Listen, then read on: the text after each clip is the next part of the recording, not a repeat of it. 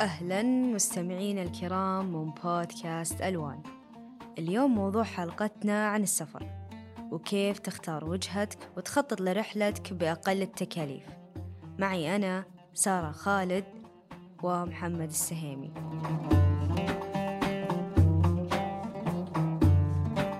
يا هلا والله أبو خالد، كيف حالك؟ كيفك مع الأجواء اليوم؟ اليومين هذه يوم حر يوم برد. والله الأجواء يعني الحمد لله بدأت الأمور تزين أفضل، يعني الجو مغيم ولا يعني الحمد لله، يعني يخلي النفسية إلى حد ما يعني يروق الشخص. يروق الواحد. طيب احنا اليوم موضوعنا بيكون عن كيف الواحد يخطط رحلات السفر حقته، سواء من التخطيط للزيارات أو حتى تقليل تكاليف السفرة. وبما أنه أنا أفشل واحدة في الحياة تخطط رحلات السفرة، فودي أستفيد مرة يعني هذه أحجز الرحلة الساعة بسافر الساعة 12، حجزها الساعة 7.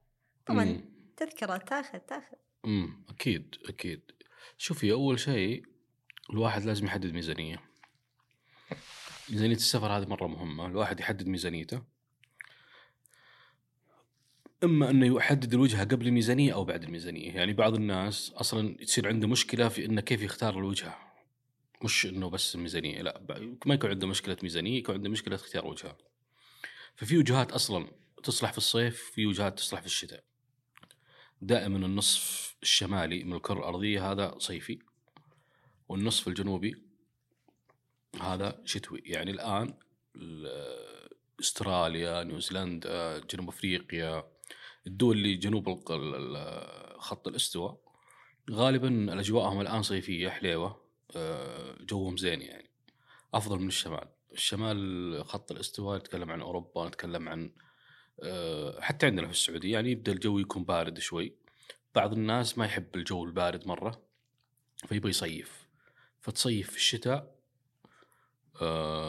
في الدول اللي قلنا أنها جنوب خط الاستواء، وتصيف في الصيف في شمال هذا. فاختيار الوجهة حسب برضه الوقت. أنت متى بتسافر صيف، بتسافر ربيع، شتاء، خريف. في كل دولة لها خصائصها ولها الوقت المناسب للسفر. اختيار الوجهات بين الصيف والشتاء هو اللي غالبا الواحد يكون يعني في مشكلة عنده. المدن، الدول، وين يروح وين يجي. طبعا عشان نختصر الموضوع مو بسهل صراحة، لكن أنا راح أعطي إشارات، راح أعطي بعض التركات اللي تساعد أي أحد إنه مثلا يحصل على تذكرة رخيصة، يحصل على فندق رخيص، وين يدور، كيف يدور، إذا يبغى يسافر سفرات سريعة. يعني في ناس عندهم سفرات سريعة، فالسفرات السريعة هذه وش الدول اللي غالبا تحصل فيها تذاكر، ما تهمك الوجهة بس تهمك أنك تبي تسافر. فوش الدول اللي تلقى فيها تذاكر سريعة وتلقاها متوفرة بشكل كبير ورخيصة في أغلب الأوقات. فخلينا نبدأ من وين تبين نبدأ؟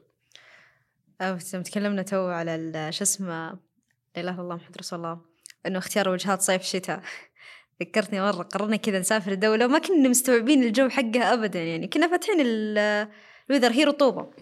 من نزلنا والله العظيم يعني كانت الرحلة حلوة ممتعة، لكن الجو حر رطوبة. فكانت هذه واحدة من المشكلات لأن سافرناها في أغسطس. لما بحثت بعدين إنه هذه الدولة ما حد يروح لها أغسطس، أغلب الناس يروحون لها في يناير، في ديسمبر، نوفمبر، ما حد يروح لها في أغسطس. يعني هي دولة شتوية تقريبا. هي دولة فيعني ندمت ندم إن رحت. هذه واحدة من المشاكل التخطيط للسفر اللي كنت أتكلم عنها يعني بالبداية. ممكن نتكلم إنه كيف الواحد يقدر يخطط مثلا إنه يسافر يعني يستمتع في سفرته لكن بتكلفة أقل. شوفي، في وجهات مفضلة للسعوديين، وهي أكثر الوجهات يعني استقطابا. نتكلم عن الدول القريبة زي عندنا دبي، الإمارات، يعني عندنا البحرين أول، مو الحين يعني خفت شوي. قطر بدأت ترجع الحين. عندنا نتكلم عن وجهات شتوية طبعا، قطر رجعت الحين. عندنا وجهات صيفية وشتوية برضو في نفس الوقت، اللي هي مصر مثلا واحدة من الدول المفضلة بالنسبة للسعوديين. برضو عندك تركيا، اسطنبول بالتحديد، طرابزون في الصيف. فهذه دول تقريبا من الدول المفضلة. أيضا أندونيسيا فترة من الفترات كانت، أثيوبيا فترة من الفترات. هذه كلها كانت من الدول المفضلة. إيش ميزة الدول المفضلة؟ أن فيها رحلات على مدار السنة. غالبا ممكن تكون يعني لو حجزت قبلها بأسبوعين إلى شهر غالبا بتلقى لك رحلات رخيصة، لكن أكثر من كذا أقل من كذا بتلقاك وجهات دائما ترتفع. اللي مرة مهم موضوع أنه أنت كيف تتغلب على اللوغاريتمات، أنه كيف خط الطيران يعرف أنك أنت بتروح المكان المحدد. يعني واحدة من الأشياء اللي الناس ما تعرفها، فيه ملفات الكوكيز هذه اللي دخلت بجوالك ودخلت مثلا موقع إلكتروني حق خطوط طيران، هو يحفظ بياناتك ويحفظ الآي بي حقك، وانت جيت بحثت مثلا الرياض اسطنبول، هو حفظ انك انت بتروح رياض اسطنبول. في المرة الأولى يعطيك تذكرة مرة مرتين، بعدين يبدأ يرفع عليك السعر. ليش يرفع عليك السعر؟ لأنه عارف انك تبي تروح على الوجهة، خلاص هو عارف انك انت صامل تبي تروح هنا، لأنك أنت بحثت كم مرة عن فيبدأ الأسعار. يستغل. فهو ذكاء اصطناعي لوغاريتمات يجيك يستغل انك انت بتروح الوجهة هذه. فشو تسوي؟ يا انك تغير مثلا الجهاز او تحذف ملفات الكوكيز هذه عشان تقدر تدخل مرة ثانية وجربها، راح تشتغل معك. انه تدخل يعني دائم اي وجهة تبحثها المرة الأولى غالبا تلقاها رخيصة، بعدين تيجي بعد يوم يومين تبحث نفس الوجهة تلقاها أغلى، بعدها بيومين تبحث تلقاها أغلى. هو شو يسوي؟ هو ترى نفس السعر، وممكن تكون الرحلة اللي أنت بحثتها أول مرة ما راحت، بس هو الحين قاعد يستنتج أنك أنت قاعد يعني أنت صامل على هالرحلة، فبالتالي مهما كان سعرها بتسافر. فهذه واحدة من الأشياء اللي مرة مهمة والناس لازم تفهمها. الفنادق إلى حد ما، يعني الفنادق إلى حد ما ممكن تكون يعني يستخدمون نفس هاللوغاريتمات، بس الفنادق يعني مو بمثل الطيران أكثر استخدام. صح. وبعدين الناس يحسبون مثلا إذا دخل في البحث عن التذكارات ثم ارتفعت سعرها، قاعد يقول إنها قاعد ترتفع أساسا في إيه، السوق. فهو يتوقع إنه هي فعلا قاعد ترتفع، بينما فعليا هو قاعد ترتفع عليه الحالة. وهل في فرق بالأيام؟ إنه مثلا تحجز اليوم الفلاني على اليوم الفلاني، تفرق على حسب الدولة؟ تفرق طبعا، تفرق دائما. الأيام اللي فيها إجازات بالنسبة للدول سواء اللي انت طالع منها أو اللي واصل لها غالبا بتصير الأسعار غالية، فدائما يقول لك فضلون أنك تأخذ الأيام اللي وسط الأسبوع. يعني تكلم عن يوم الاثنين الثلاث الأربعاء، هذا غالبا تذاكر فيه تكون رخيصة. بينما مثلا من عندنا احنا في السعودية الخميس جمعة سبت، خارج العالم عندهم أحد وسبت برضو عندهم التذاكر تكون غالية. فأفضل أيام حجز اللي هو يوم السبت، يوم الاثنين والثلاثاء والأربعاء. أنت لما تأخذ الفنادق اللي بوسط المدينة غالبا تكون غالية، فابحث عن فنادق ما تكون بعيدة عن السنتر ولا تكون قريبة من السنتر. مشكلة السنتر غالبا أنه يكون إزعاج، يكون غالبا في يعني في مخاطر أمنية. مثلا نتكلم مثلا عن دولة مثلا تركيا، في اسطنبول مثلا وسط المدينة عندهم زي تقسيم وكذا، ما ينصح بالسكن في المناطق هذه لأنها مناطق غير آمنة. فابحث عن مناطق تكون بعيدة عن التقسيم إلى حد ما، وفي نفس الوقت بعيدة مرة تروح يعني ضواحي اسطنبول. فتختار منطقة متوسطة، غالبا هالمناطق بتكون أسعار الفنادق فيها معقولة، وأيضا ما تتعبك في موضوع التنقلات المواصلات. يعني لو بغيت مثلا تاخذ تاكسي أو كذا فغالبا ما عندك مشكلة لأنك أنت في منطقة متوسطة إلى حد ما. لو يجيك واحد مثلا يقول أوكي أنا باخذ من هذه المناطق، بس خاف إنه يعني جودة الفندق أو التصنيف حقه يكون أقل هو عادة من المتوقع. هنا يعني عادة نرجع على التقييمات. اليوم التقييمات يعني غالبا تقييمات صحيحة. يعني مثلا دخلنا على مواقع زي بوكينج، زي أجودا، زي هوتيلز، زي غيرها من المواقع، غالبا تلقي في تقييم لكل فندق موجود على الموقع نفسه. دائما تحاول تختار فوق 7.5، لا تختار أقل من 7.5، لأن فوق أقل من 7.5 راح تتحمل أنت التبعات.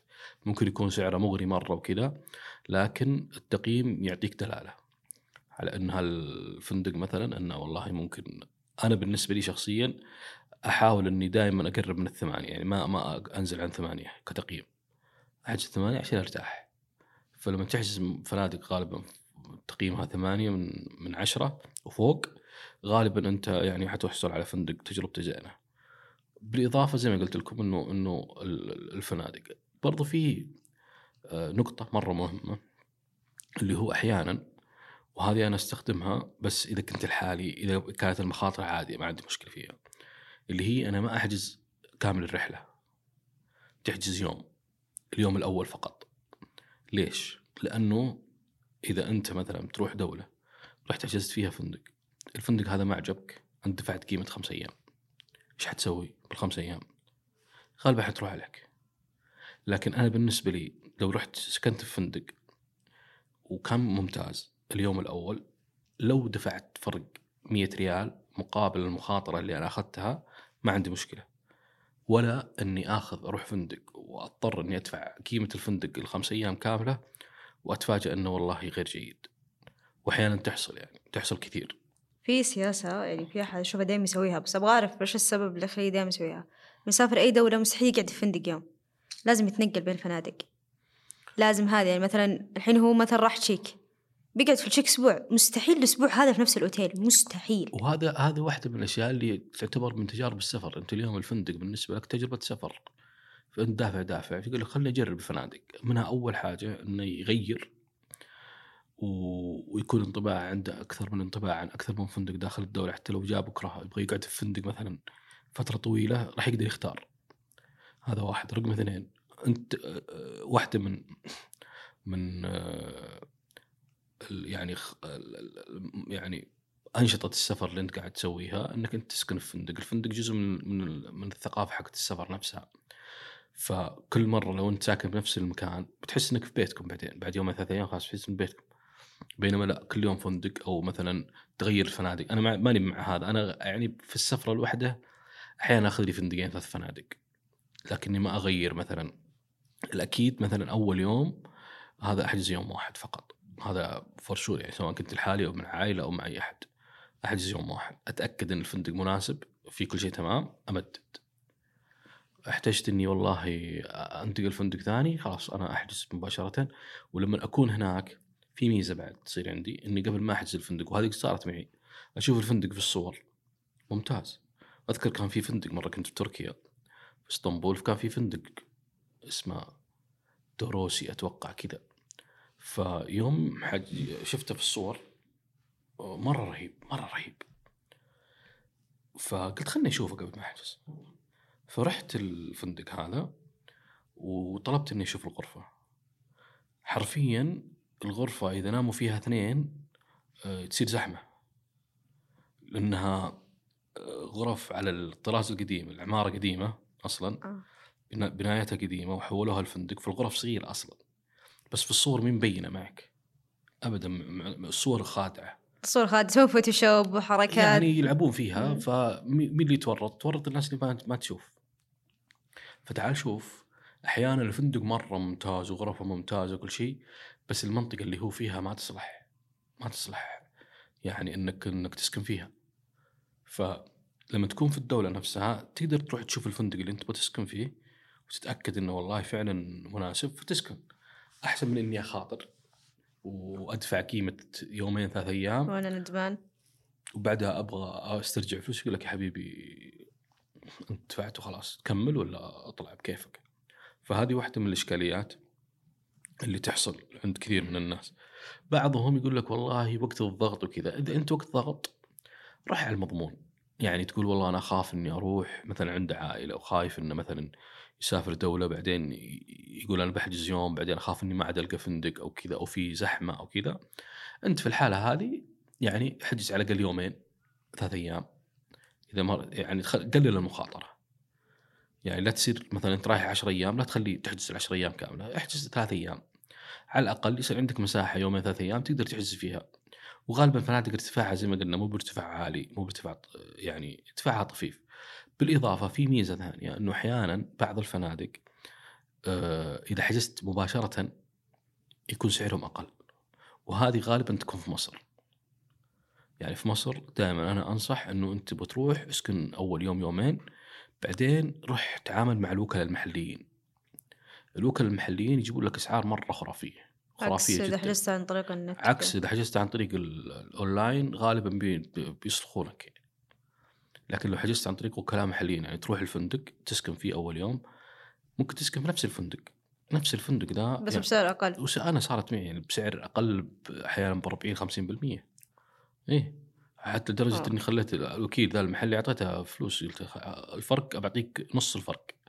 أوف. المبلغ اللي بتوفر لي بعطيك نصه، لأن أنا كذا دافع، وبيوفر لي مثلا والله خلال رحلتي بيوفر لي 1000 ريال ولا 1500 ريال، خلي ياخذ 500 ريال ولا لي 1000، يعني على الأقل وفرت مبلغ زين. تقدر أصرف فيه في السياحة في الوناسة. يعني كان كذا رايح هذا المبلغ. فهذه مثلا في مصر مرة يعني أنا أنصح كذا دائما إنه لا تحجز فنادق يعني بشكل، أو إذا تعرفت بعدين على وكيل محلي ممكن تخليه خلاص توكله إنه هو يحجز لك ويشوف لك الأسعار قبل ما تروح. هذه برضو من الأشياء اللي تكون يعني كويسة كأفكار. وش بعد؟ في شيء كذا بقوله، هل يفرق الواحد لما بيروح مع عائلة بيروح لحاله في التخطيط في رحلته، أو ما يفرق، أو حتى الدول تفرق، كل شيء يفرق؟ طبيعي. شوفي في بعض الدول تنفع اللي سياحتها ليلية مثلا، هذه ما تصلح عوائل زين. يعني في دول سياحة ليلية، تعرفي العوائل غالبا يبحثون عن سياحة نهارية، يكون معهم أطفال يكون معهم كذا، فغالبا الدول اللي فيها سياحة ليلية ما تنفع لهم، أو اللي مثلا تعتمد على المطاعم الكافيهات الأشياء هذه ما تصلح العوائل. ليش؟ لأنهم هم يبحثون عن شيء ترفيهي، في يعني حدائق، في ملاهي، في ميدان ألعاب وزي كذا. فأنت دائم قبل ما تختار الدولة شوف وش طبيعة السياحة اللي فيها. يعني مثلا بعض الدول شرق آسيا زي مثلا شو اسمها هونغ كونغ. هونغ كونغ من الدول اللي تصلح عائلية، لكن تختار وقت السفر.